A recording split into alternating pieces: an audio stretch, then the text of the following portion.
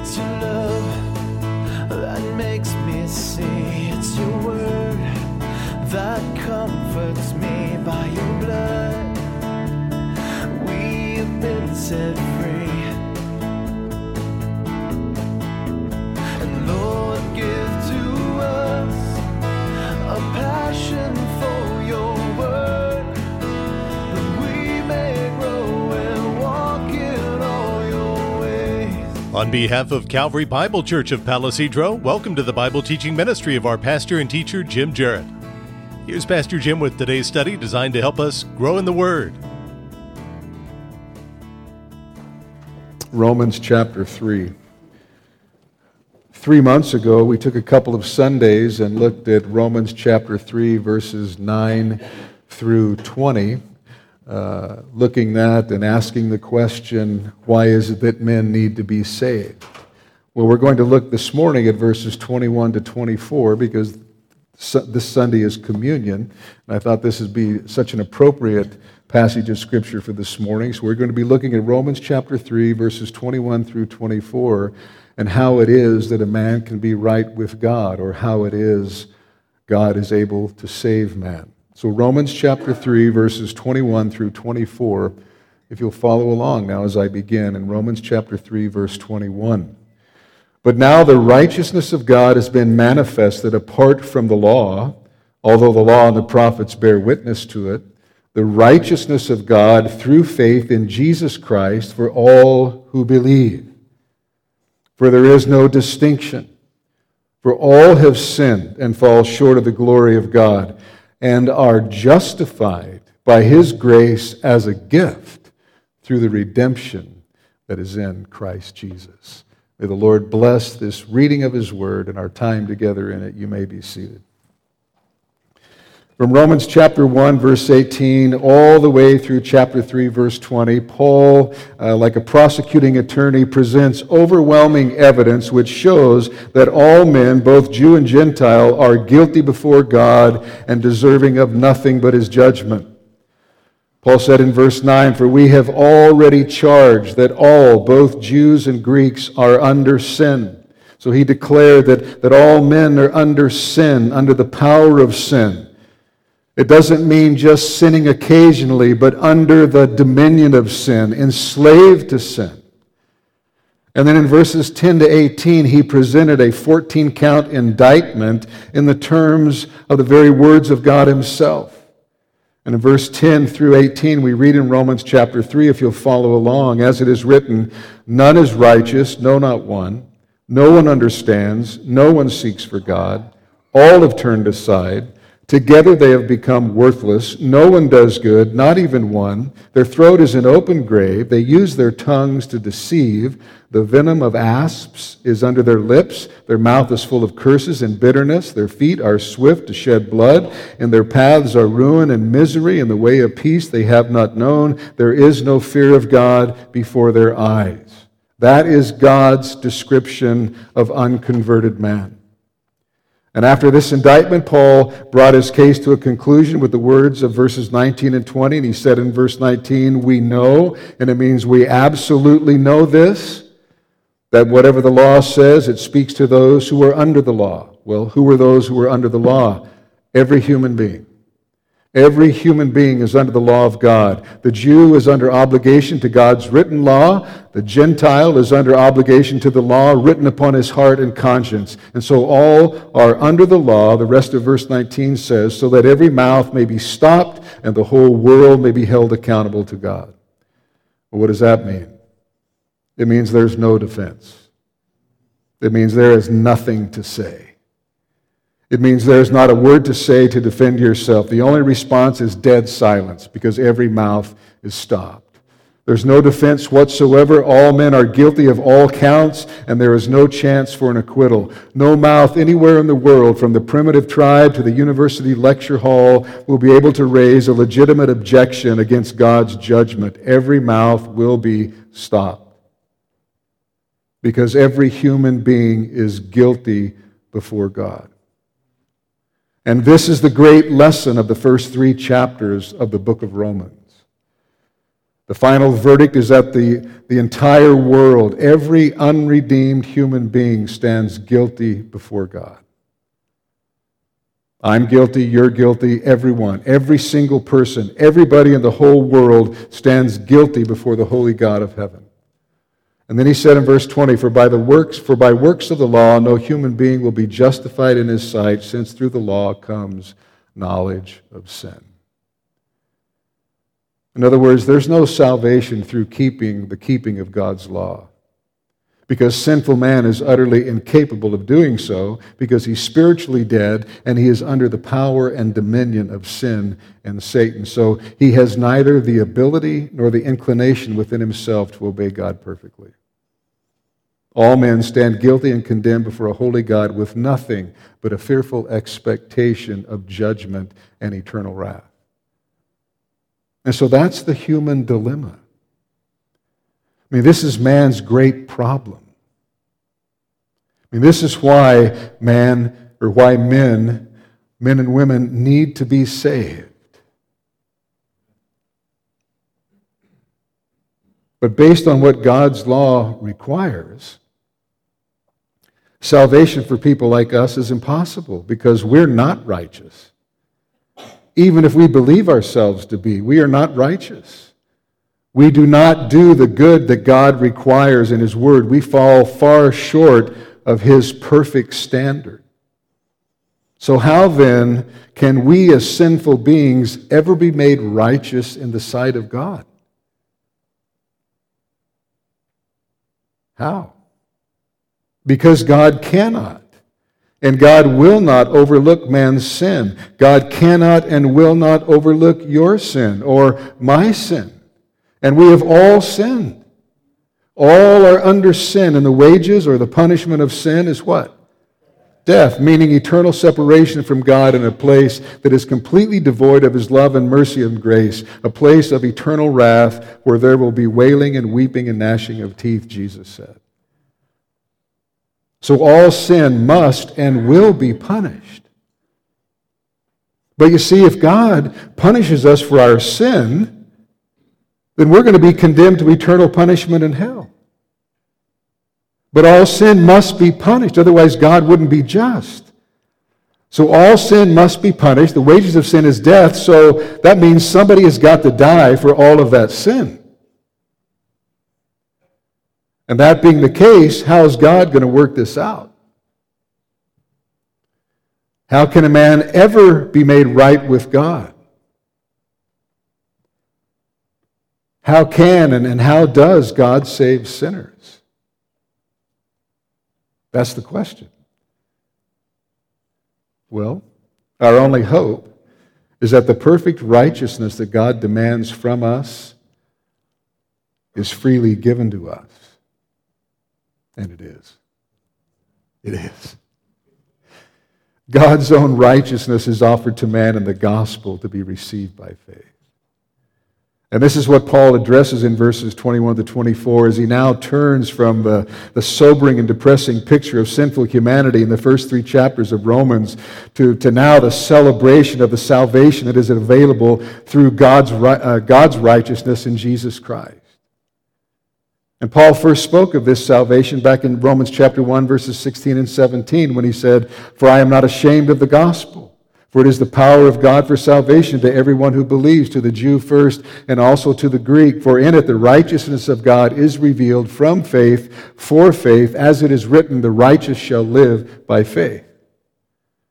And so what Paul began in those 2 verses in chapter 1, he now picks up again in verse 21 and begins to unfold and explain and apply the righteousness that comes by faith.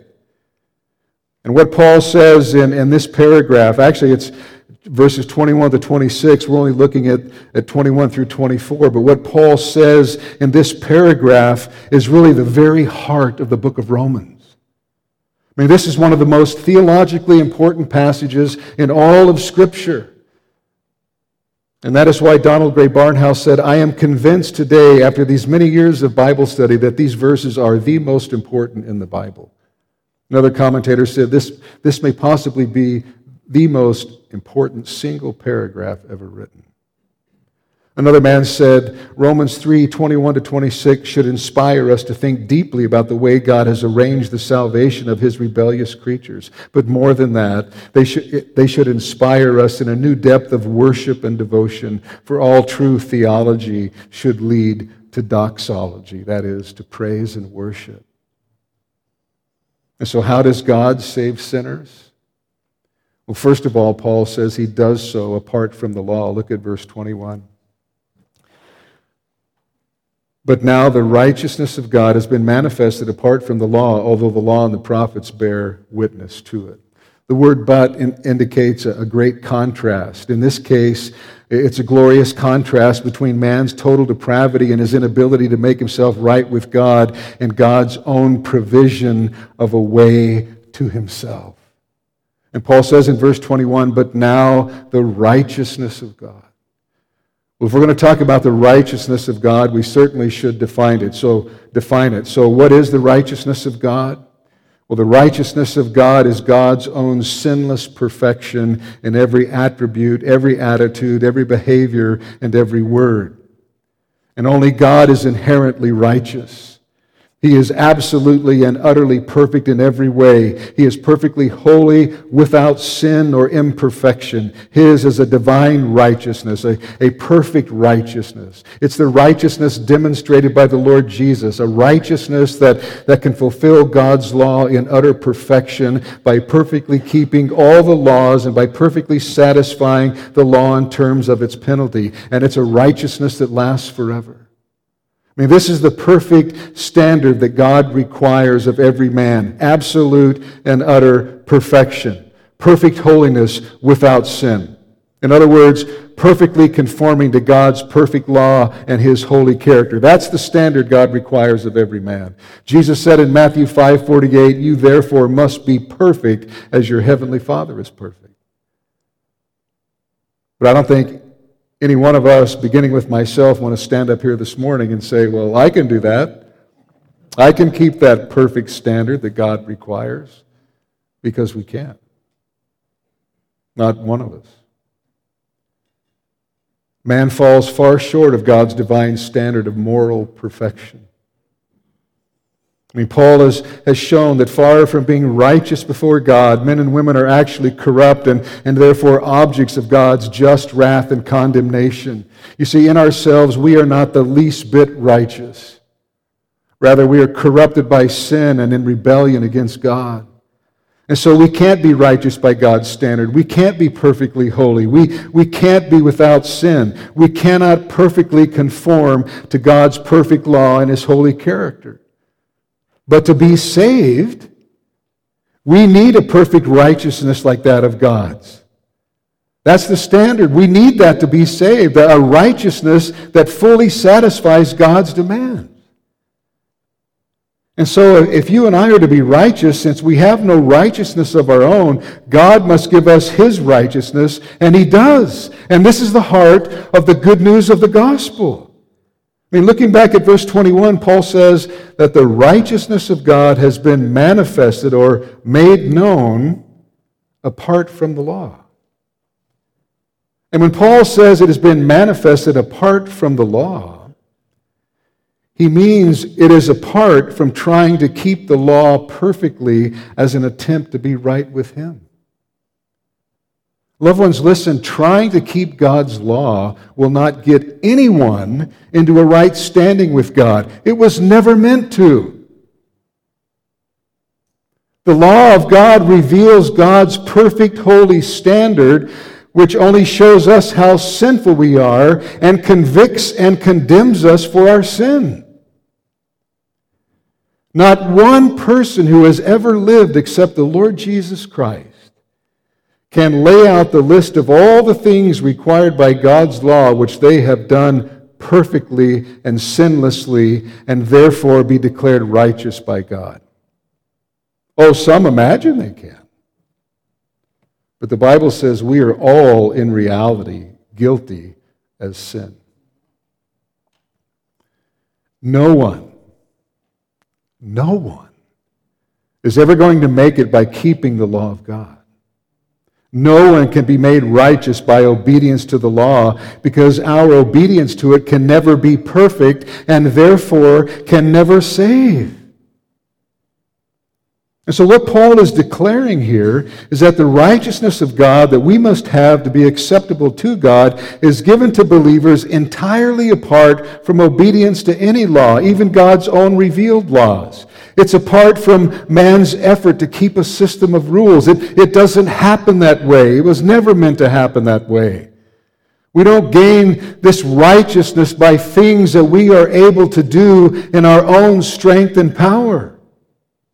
Listen, Paul reminded the believers in Galatia, saying in Galatians 2:16, we know that a person is not justified by works of the law, but through faith in Jesus Christ. So we also have believed in Christ Jesus in order to be justified by faith in Christ and not by works of the law, because by the works of the law no one will be justified. And then in verse 21 of Galatians 2, he said, I do not set aside the grace of God.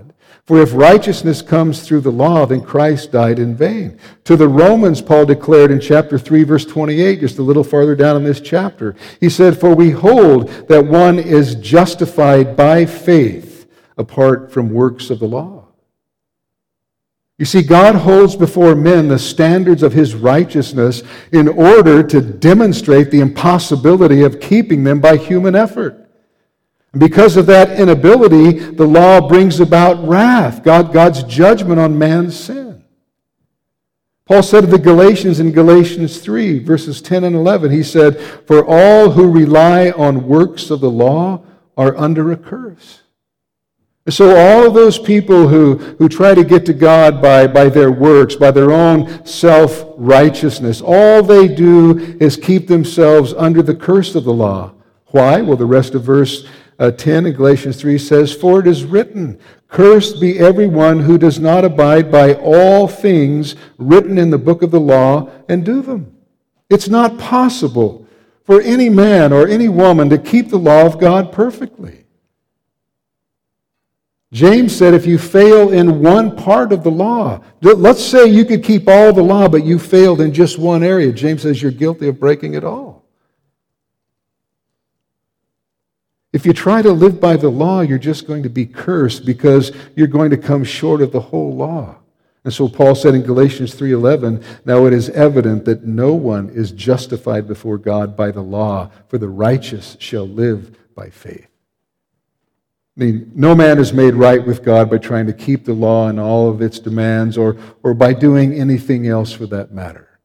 Whether it's, trying to keep the law or doing good works, none of those things will ever make a man right and acceptable to God.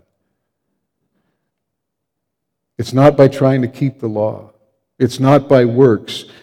Because as we learned in Ephesians, Paul said in Ephesians 2:8 and 9, for by grace you have been saved through what? Faith. And this is not your own doing. It is the gift of God, not a result of works, so that no one may boast. I mean, it couldn't be any more clear, could it? It's not by anything that we do that we are saved. It is not of ourselves. It is, rather, the gift of God, not of works, so that no one can boast. Paul said in 2 Timothy 1:9, God saved us and called us to a holy calling, not because of our works, but because of his own purpose and grace, which he gave us in Christ Jesus before the ages began. He said in Titus chapter 3, verse 5, first part of that verse, God saved us, not because of works done by us in righteousness, but according to his own mercy. According to his mercy, he saved us. And then one more verse in Philippians 3:9, Paul said that he wanted to be found in him or found in Christ, not having a righteousness of my own that comes from the law, but that which comes through faith in Christ, the righteousness from God that depends on faith. You see, over and over and over again, the New Testament repeats the basic gospel truth that a man can never be right with God by human effort, by anything that he can do in his own power. And that is just a devastating truth. That is a devastating truth to everyone who seeks to come to God and to please Him on their own terms and in their own strength, which is why the gospel is so offensive to the natural man. Being right with God can never be achieved by human effort. No keeping of the law, no works of any kind can ever put a man or a woman in a right relationship with God. Which is why Paul says here that the righteousness of God, the divine and eternal righteousness which men must have to be made right with God, has been manifested apart from the law. And he'll go on to explain in verse 22 that that righteousness has been manifested in Jesus Christ. And so having affirmed that the righteousness of God is apart from the law, Paul makes it clear that this is not something that was unheard of in the Old Testament. This isn't something new. Look back at verse 21. But now the righteousness of God has been manifested apart from the law, although, he says, the law and the prophets bear witness to it. Now, the phrase the law and the prophets is commonly used to encompass all of God's written word in what we now call the Old Testament. In other words, Paul's telling us that he was not speaking about some new kind of righteousness. I mean, this wasn't something that he had dreamed up. This wasn't his own invention. No, he says that the law and the prophets bore witness to it. You know, this divine righteousness was spoken of throughout the Old Testament. And the message of justification by faith is in the Old Testament. I mean, people in the Old Testament were saved the same way as people in the New Testament and people today. By faith. By faith. They believed God, and they knew that they were sinful. They knew they needed a Savior. They knew that all the sacrifices were types or pictures that pointed to that Savior who had to die for them. And although they didn't fully understand Christ, I mean, it was veiled to them. They didn't understand because He hadn't come. But they knew they needed a Savior and a righteousness beyond that of man's ability. And so even though they didn't know how God would justly pass over their sins or how God would count them as righteous and acceptable, they looked forward in faith to a time when somehow God would demonstrate His righteousness. And the easiest way to show this is by looking forward just a few verses into Romans chapter 4. And here we see two examples of how the Old Testament witnessed to the fact that man could only be made right with God by faith. Look at Romans chapter 4, verse 3. And in this verse, Paul is referring to Abraham. And he quotes Genesis 15:6. And so he says in Romans chapter 4, verse 3, "For what does the Scripture say?" And now he quotes Genesis chapter 15, verse 6. "Abraham believed God, and it was counted to him as" what? Righteousness. That's Paul's first Old Testament illustration. And then in verse 6, chapter 4, verse 6, he refers to David. Look at Romans 4, verse 6. Referring to David, he says, "Just as David also speaks of the blessing of the one to whom God counts righteousness apart from works." And then in chapter 4, verse 7, he quotes Psalm 32:1. "Blessed are those whose lawless deeds are forgiven and whose sins are covered." And so David and Abraham, or Genesis and Psalms, witness to the righteousness that comes by faith, even though they didn't fully know how it could come about through the life and death of Christ. And for one other example, go back, turn in your Bibles back to Romans chapter 1.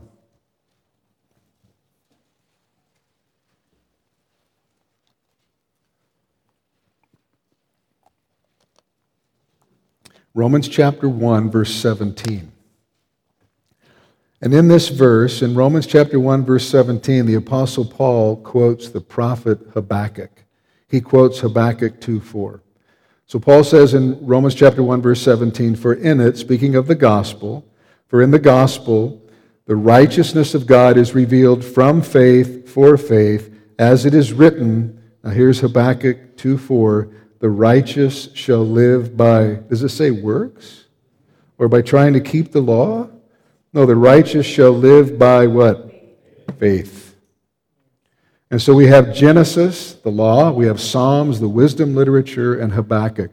So we have the entire Old Testament represented here as testifying to this great truth, that the righteousness that God accepts is by faith and not by works.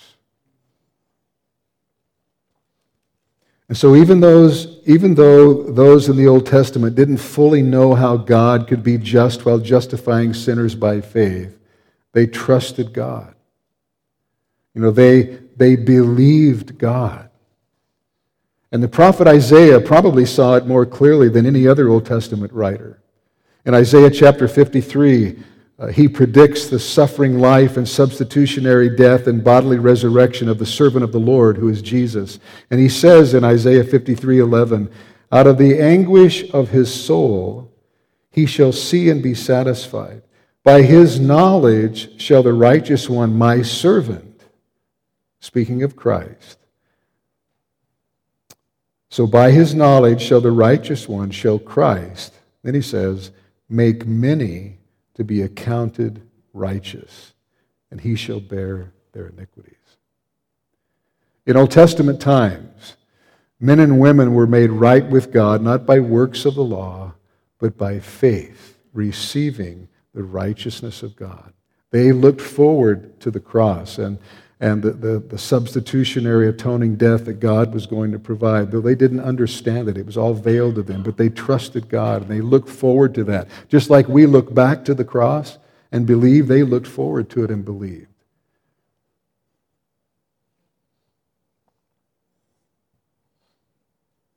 And so in the Old Testament, faith came.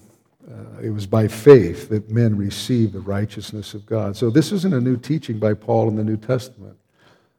So someone would be completely wrong to think that in the Old Testament people were saved somehow differently than they are in the New Testament. Not the case at all.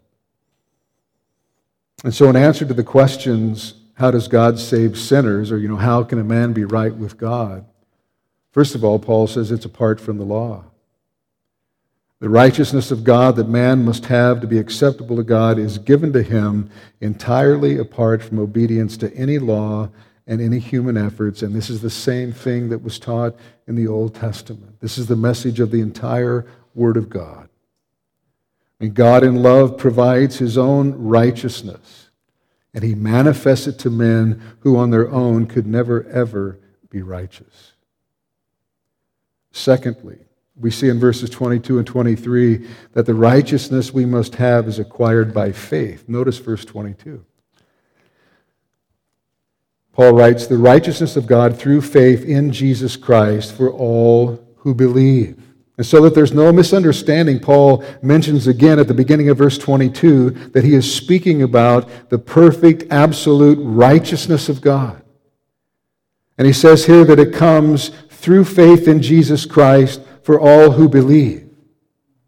And Paul's point here is that the perfect saving righteousness of God not only is received apart from works, but it is acquired only by faith. It doesn't come by works, it comes by faith. And those two things are distinct. Works is something you do. It is effort that you put forth.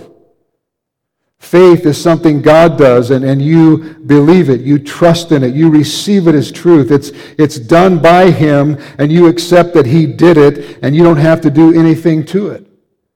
And the saving righteousness of God is only acquired by faith. And that has always been the only way of salvation as far as man's part is concerned. There has never been a way of salvation other than faith in the one true God. And that is a theme that Paul repeats here in Romans chapter 4, verse 5. And to the one who does not work, but trust him who justifies the ungodly, his faith is counted as righteousness. And then in chapter 4, verse 13, for the promise to Abraham and his offspring that he would be heir of the world did not come through the law, but through the righteousness of faith. Paul begins Romans chapter 5 with this, therefore, since we have been justified by faith, we have peace with God through our Lord Jesus Christ. And so how does a man receive the righteousness of God, this righteousness that we need? How does a man receive that? You can talk to me. Through faith, right? Through faith. I mean, 3 times in this paragraph, in verse 22, verse 25, and verse 26, Paul underlines the necessity of faith. Well, what is faith? We should define it. What is faith? Well, faith is the idea of trusting in, relying on, believing in the Lord Jesus Christ as one's only Savior from sin and one's only hope for heaven. Faith is not a blind leap in the dark because it's based upon the revelation of the person and work of Jesus Christ as found in the Scriptures. And we need to understand that there is nothing meritorious about faith. And that when we say that salvation is by faith, not by works, we are not substituting one kind of merit, faith, for another, works. Nor is salvation some kind of a cooperative thing where God contributes the cross and we contribute the faith. No, not at all. Because true saving faith is a supernatural, gracious gift of God that He produces in the heart. Again, Ephesians chapter 2, verses 8 and 9. For by grace you have been saved through what? Faith. And then what does he say? And this, referring to the faith, and this is not your own doing. It's the gift of God, not a result of works, so that no one may boast. We can't conjure up the faith to believe. That's a gracious gift from God. Faith is a gift of God. And we are utterly and totally dependent upon God, even for the granting of saving faith, because man can never muster up such faith on his own. Never. And we must also understand that the saving faith in Jesus Christ, which the New Testament teaches, is much more than a simple affirmation of certain truths about Him. You could ask someone, well, do you believe in God? Well, yes, I believe in God. Well, that doesn't mean a thing. It may, but not necessarily. Well, do you believe in Jesus? Oh, yeah, I believe in Jesus. Well, that may or may not mean a thing. Loved ones, remember from James, even the demons believe. The demons believe in the sense that they know and believe the truth about God and about Jesus. Remember, one of the demons who possessed the man in the country of the Gerasenes said to Jesus, crying out with a loud voice, "What have you to do with me, Jesus, Son of the Most High God?" They absolutely knew who Jesus was. They knew who God the Father was. The demons have an informed, orthodox theology. They have an intense, unquestioned belief in God's existence and God's power, and so much so that it also stirs their emotions, because James said even the demons believe and tremble.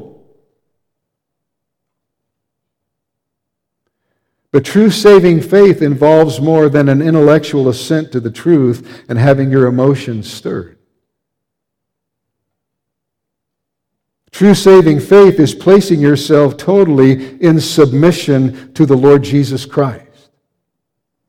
And saving faith always consists of 3 elements. Number 1, the intellect. I mean, no one can think his way into heaven. But neither can he receive Christ as Lord and Savior without some comprehension of the truth. And so with the mind, you understand the gospel and the truth about Christ. So the first element of saving faith, the intellect. Secondly, the emotions.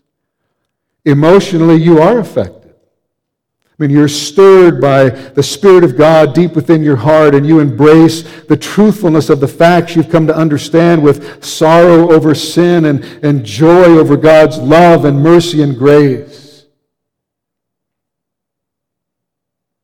So the intellect, the emotions, but then thirdly, saving faith always consists of the exercise of the will.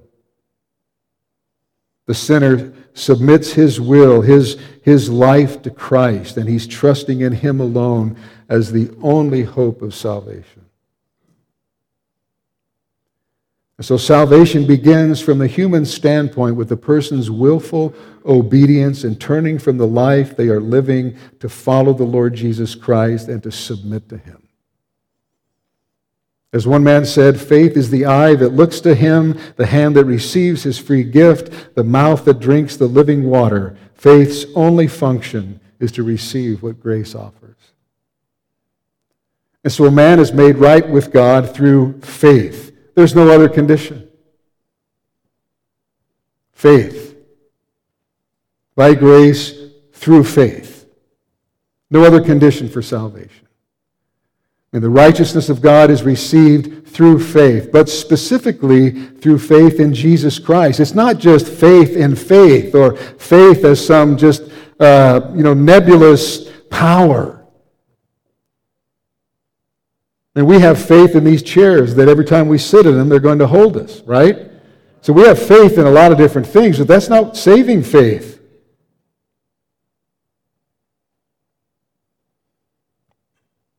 Saving faith must have a specific object. And the specific object of saving faith is the Lord Jesus Christ. We're saved by faith in Jesus Christ. He is the embodiment of righteousness. He's the one who, by His death on the cross, revealed God's righteousness to us. You know, on the one hand, He showed us God's righteousness by the demonstration of a perfect life, and then on the other hand, He showed us God's righteousness by His death upon the cross. And Jesus Christ alone can give to us the righteousness of God which we must have if we are ever to be right with Him, and it is received through faith. It's received through faith in Christ Jesus, or Jesus Christ. And then notice verse 22 says, for all who believe. For all who believe.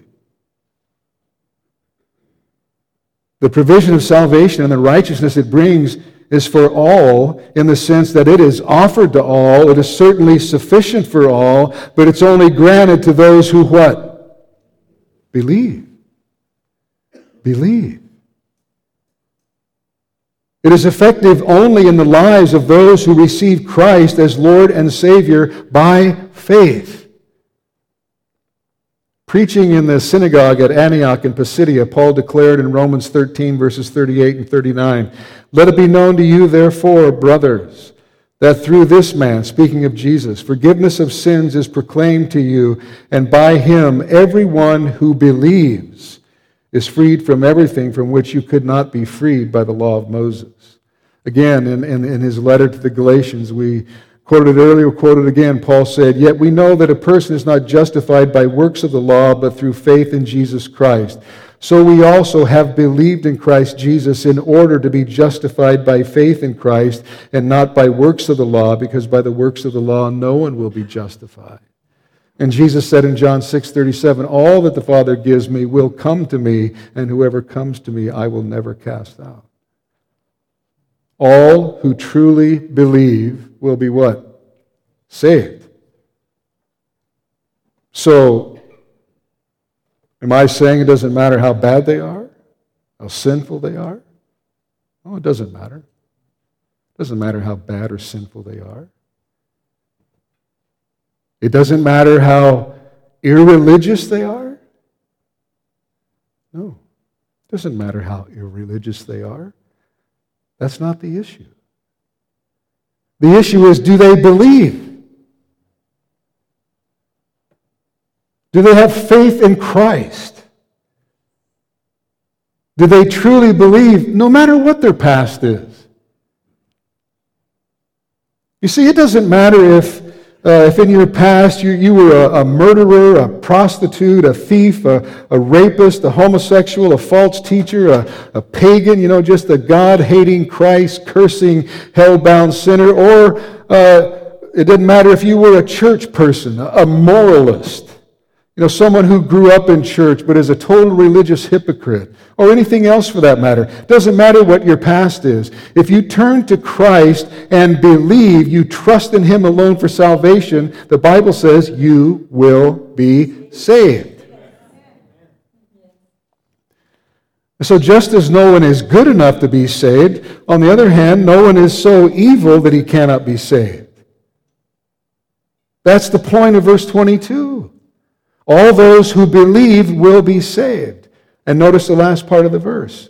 All those who believe will be saved. Why? For there is no distinction. There is no distinction. You see, apart from Christ, we're all guilty and condemned before God, deserving only His judgment.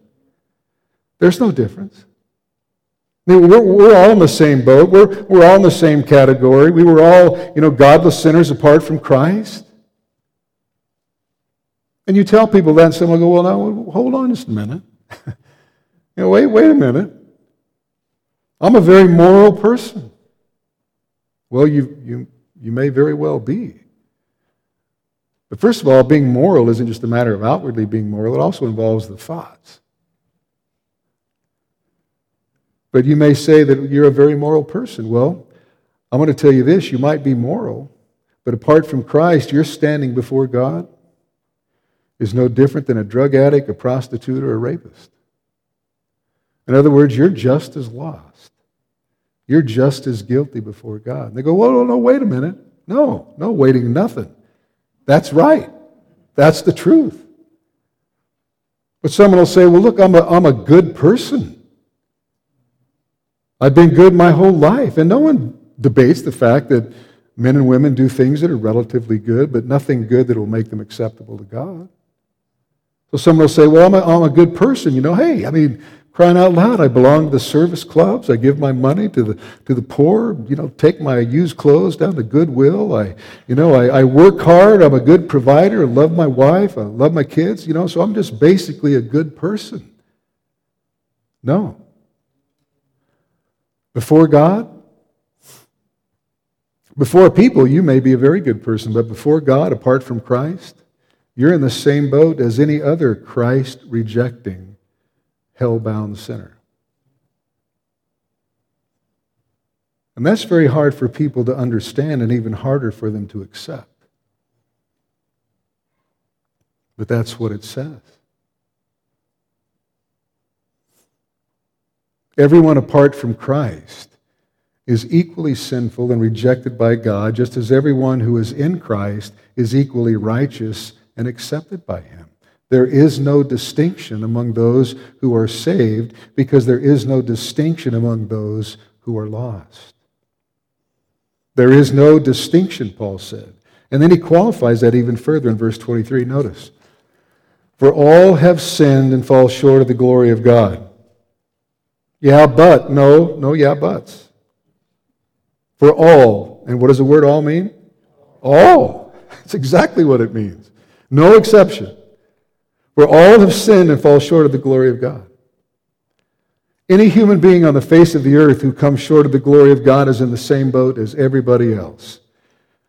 And we have all sinned, Paul said, and fall short. And falling short means being last or inferior. And so every human being has sinned and comes in last as far as the glory of God is concerned. Everybody's in the same hopeless and helpless condition. We may think that we're more righteous than other people. Oh, I don't do those things. I've never done those things. And we think we're more righteous than other people. But other people aren't the standard. God's perfect, holy righteousness is the standard. And so compared to the ultimate standard of God, we all fall short. We fall miserably short. For all have sinned and fall short of the glory of God. It's interesting to me that here in the midst of what would seem to be the climactic point in his presentation of the gospel, That Paul returns to the theme that he's been expounding in the first 3 chapters, that all men are guilty before the judgment seat of God. And you know why he does so, I believe? I believe he does so because he knows that most people doubt they're truly as sinful as the Bible says they are.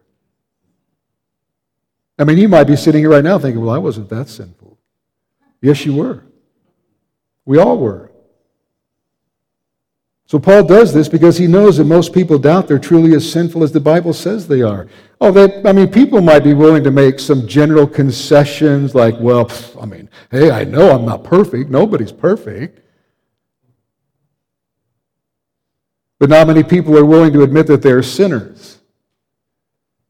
That deep down inside they are really flawed and proud and selfish and self-centered, rebellious and sinful, and therefore separated from God, deserving of His divine wrath, and in need of what the Bible calls salvation. You see, the Word of God is wonderfully and also painfully realistic.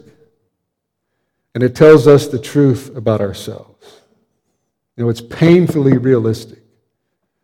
It's like looking in one of those magnifying mirrors that you ladies use to put on your makeup. I looked in Barbara's one time, scared me to death. Pores on my nose looked like bomb craters. Why you would ever look into that thing, I don't know. But that mirror is painfully realistic. Well, the Word of God is wonderfully and painfully realistic as well. And it pulls no punches. It tells us the truth about ourselves. Why? Because God's desire is that all men be saved. You see, Paul realizes that the gospel is meaningless unless a person really understands the depth of their sin and their guilt before God. Look, it would be absolutely pointless to talk about getting right with God until we realize that man is not right with God. There's no use in sharing the good news of the gospel with someone unless that person knows how desperately they need to be saved. Because without that deep sense of need, a gospel presentation is just a waste of time. Because look, if you don't think you're sick, you won't go to the doctor or take the medicine. We have to accept the Bible's diagnosis that we're sinners and on our way to eternal hell before we will welcome the cure of God's mercy and grace in Christ. That's why in sharing the gospel, it always begins with God, not with man. It begins with God, and it begins with the bad news. Because unless you understand the bad news about how sinful we are, and that we've sinned against a holy God, and we stand before Him condemned, and we're on our way to an eternal hell, until you understand that, you will neither desire nor appreciate the grace and mercy of God in Christ. And so Paul, in the midst of his gospel presentation, returns to his theme of sin. And at first you want to say, Paul, seriously. Paul, you covered all this at the end of the first chapter. You covered it in the second chapter, through most of the third chapter. Why don't you just move on, Paul?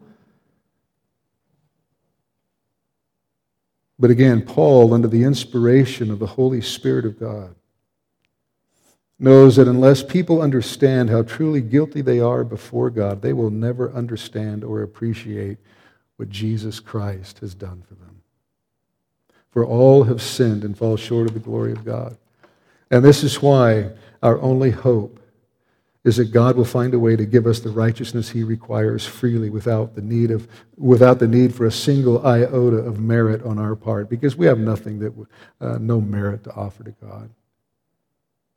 And God has done just that. Look at verse 24, where Paul tells us we are justified by His grace as a gift through the redemption that is in Christ Jesus. What a glorious truth is contained in that verse. First of all, Paul says we are justified by His grace. To justify doesn't mean to make someone righteous, to make them righteous. It simply means to declare them to be righteous. It's a forensic or a legal term that means to obtain the verdict of acquittal or innocent. One man defined it this way: justification is pronouncing one to be just and treating him accordingly on the ground that the demands of the law have been satisfied concerning him. So justification would be if you stood before the judge in court and guilty as sin, but he said to you, "You're just. You're justified. No more charges against you. You've received an acquittal. You're justified in the sight of the court." That's what God does to sinners. All those who come to faith in Christ, He declares them to be just, declares them to be righteous. And this word justify is passive in the original language. It's passive. See, what does that mean? Well, it means that this is something that God does to us, not something that we do for ourselves. Justification is not a process. Rather, it's a judicial action. Now, the process of becoming righteous in character and behavior, practically speaking, that's sanctification. And that follows justification, or that follows the judicial act of God declaring us to be righteous. And so we're justified, Paul says, by His grace. And of course, grace is God's unmerited favor shown to those who deserve nothing but His wrath. It is completely unmerited. God justifies sinners who deserve His wrath by His gift, His grace as a gift, Paul says. And the single word translated here as gift means freely. So he's telling us we are justified without paying for it. We are justified without cost. It is completely free. And that is terrific news if you are the guilty sinner who is declared innocent freely because of grace. But quite frankly, it doesn't seem right, does it? I mean, if an earthly judge declares a guilty murderer not guilty, and in addition awards him a healthy judgment and then says, "I wanted to give him what he didn't deserve," we would say, "What are you doing? That's completely unjust." So, how can God be just when He declares guilty sinners to be justified when they don't deserve it? Well, it has nothing to do with what we deserve. Because we don't deserve anything but God's wrath. Paul says that we are justified by His grace as a gift. It's by grace. It's a gift. It comes to us freely through the redemption, he says, that is in Christ Jesus. That is such incredibly good news. In Christ, we have redemption. I mean, these are very important words because they tell us that at the heart of the gospel is the truth that there is no salvation at all apart from the Lord Jesus Christ. I mean, Paul's statement, the redemption that is in Christ Jesus, tells us that we can never make ourselves Christians. This redemption is in Christ Jesus. And so if you're still thinking in terms of making yourself a Christian or trying to be a Christian, then that is a clear indicator that you're on the wrong road. And as long as you're on that road, you'll never become a Christian. If you think you can make yourself a Christian, you'll never become a Christian. The first thing that we have to realize and understand is that we cannot save ourselves. Loved ones, no man has ever made himself a Christian, and no one can ever make themselves a Christian. Because at the heart of the gospel is the truth that there is no salvation at all apart from the Lord Jesus Christ. Christianity is Christ. Listen, the Lord Jesus did not come to tell us what we have to do in order to save ourselves, did He? No, He came to save us. He came to do something for us, to act on our behalf. And that is the very essence of the gospel. It is in him that we have salvation. The Son of Man came to what? Seek and to save that which was lost. It is Christ himself and what he has done on our behalf that comprises our salvation. I mean, our salvation, our redemption is in Christ and in him alone. He did it. He obtained it. It is the redemption. I mean, this is emphatic. This is not just any redemption, but this is the redemption, the great redemption, the final, full redemption that was accomplished by Christ on the cross. It is the redemption. The great redemption that is in Christ Jesus. Well, what does the word redemption mean? Well, one commentator pointed out that we use words such as redeemer or redemption as religious terms, but when the man of the first century heard them, he immediately thought in non-religious terms. To the man of the first century, redemption brought to mind the common picture of a slave being purchased and then set free. Redemption meant release from bondage by the payment of a price. I mean, every Gentile in the Roman world would have thought of this when he heard the word redemption. So the word redemption is a commercial term borrowed from the marketplace that basically means deliverance at a cost or release by payment of a price. But embedded in this word redemption in the original language is the Greek word which means ransom. Ransom. And so the imagery behind this word comes from the ancient slave market. Redemption pictures a slave hopelessly entrapped in slavery, being bought out of his bondage and set free by paying the necessary ransom price. And there's always a price involved in the redemption. I mean, a slave could purchase his own freedom if he could save or collect sufficient funds, but the price was usually something which was far beyond anything a slave could ever meet. But a slave could also be set free by someone else paying the price that was demanded for him. He could be bought out of slavery, and that is the essence of the meaning of this term redemption. I mean, it was a very meaningful term to the first century reader as there were, by some accounts, up to 60 million slaves in the Roman Empire. And many of these slaves became Christians and fellowshipped in the local churches. The church in Rome was no doubt filled with slaves. And so redemption was a very precious thing in the Apostle Paul's day because it meant someone's release or deliverance was accomplished at the cost of a ransom payment. You know, Jesus told his followers that he didn't come into the world in order that they might serve him, but that he might serve them.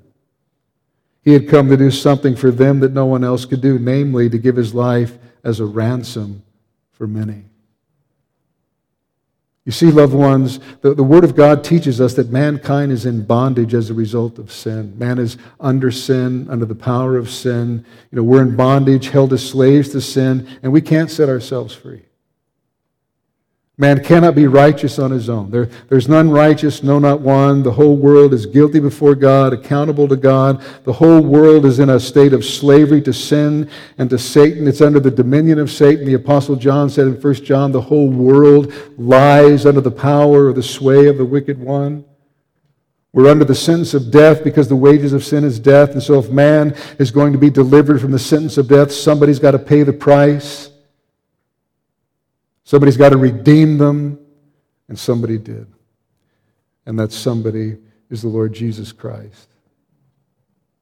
He left the glories of heaven, became a man. He was fully God and fully man at the same time, and he came into this world in order to redeem us. This is what we celebrate at Christmas. We're not just celebrating a baby born in a manger. Rather, we are celebrating the incarnation of God who came for a specific reason, and that is to save his people from their sins. He came in order to pay the ransom price that would set us free. That's what Paul means when he says the redemption which is in Christ Jesus. And the redemption is in Christ Jesus because Jesus is the ransom. He gave his life so that there could be release and deliverance. He paid the price to set us free from bondage, from the power of sin and the penalty of sin, the wrath of God, and one day we'll be delivered from the very presence of sin. And so for a believer to live in sin is to contradict the redemption that Christ secured for us. You know, in Christ we are saved. And what he has done to save us is that he has bought us. He has redeemed us by ransoming us, by paying the price that was necessary to set us free from the bondage of sin and death. And this redemption of ours is an existing reality. It's a present possession and experience. And there's also a future aspect of our redemption. One day we're going to be redeemed, future tense, from our sinful bodies. And that's the culmination of our salvation, known as glorification. But the finalization of our redemption will not occur until Jesus returns. But even so, right now, as believers, we have redemption in Christ. Again, it's a present possession and experience. And knowing this and understanding this should absolutely fill our hearts with love and joy and gratitude for Christ. It should also remove any fear of judgment and fill us with hope beyond the grave. It should motivate us to live holy lives, to live for Christ who redeemed us. I mean, if you've trusted in Christ alone as the payment for your sins, God wants you to know and enjoy the fact that he has redeemed you from the bondage of sin. I mean, this is what God, through Jesus Christ, has done for sinful man. God in his great mercy and love provided a remedy for sin, the redeeming sacrifice of his Son. So the relationship between holy God and unregenerate sinners can be restored in and through the redemption that is in Christ Jesus. I mean, think of it. All our sin was punished on Jesus so that when we by faith believe in him, we are justified. God declares us righteous. Our sins are forgiven. And then Christ's perfect righteousness, his perfect life, is credited to our account. This is what Jesus has accomplished for us on the cross. This is how God saves sinners. This is how a man can be right with God. It's not by works. It's not through trying to keep the law. It's not through trying to earn anything. We could never earn it. We can never be good enough. We can never keep the law perfectly. No, we have been redeemed by the Lord Jesus Christ. We are saved by grace through faith in Jesus Christ.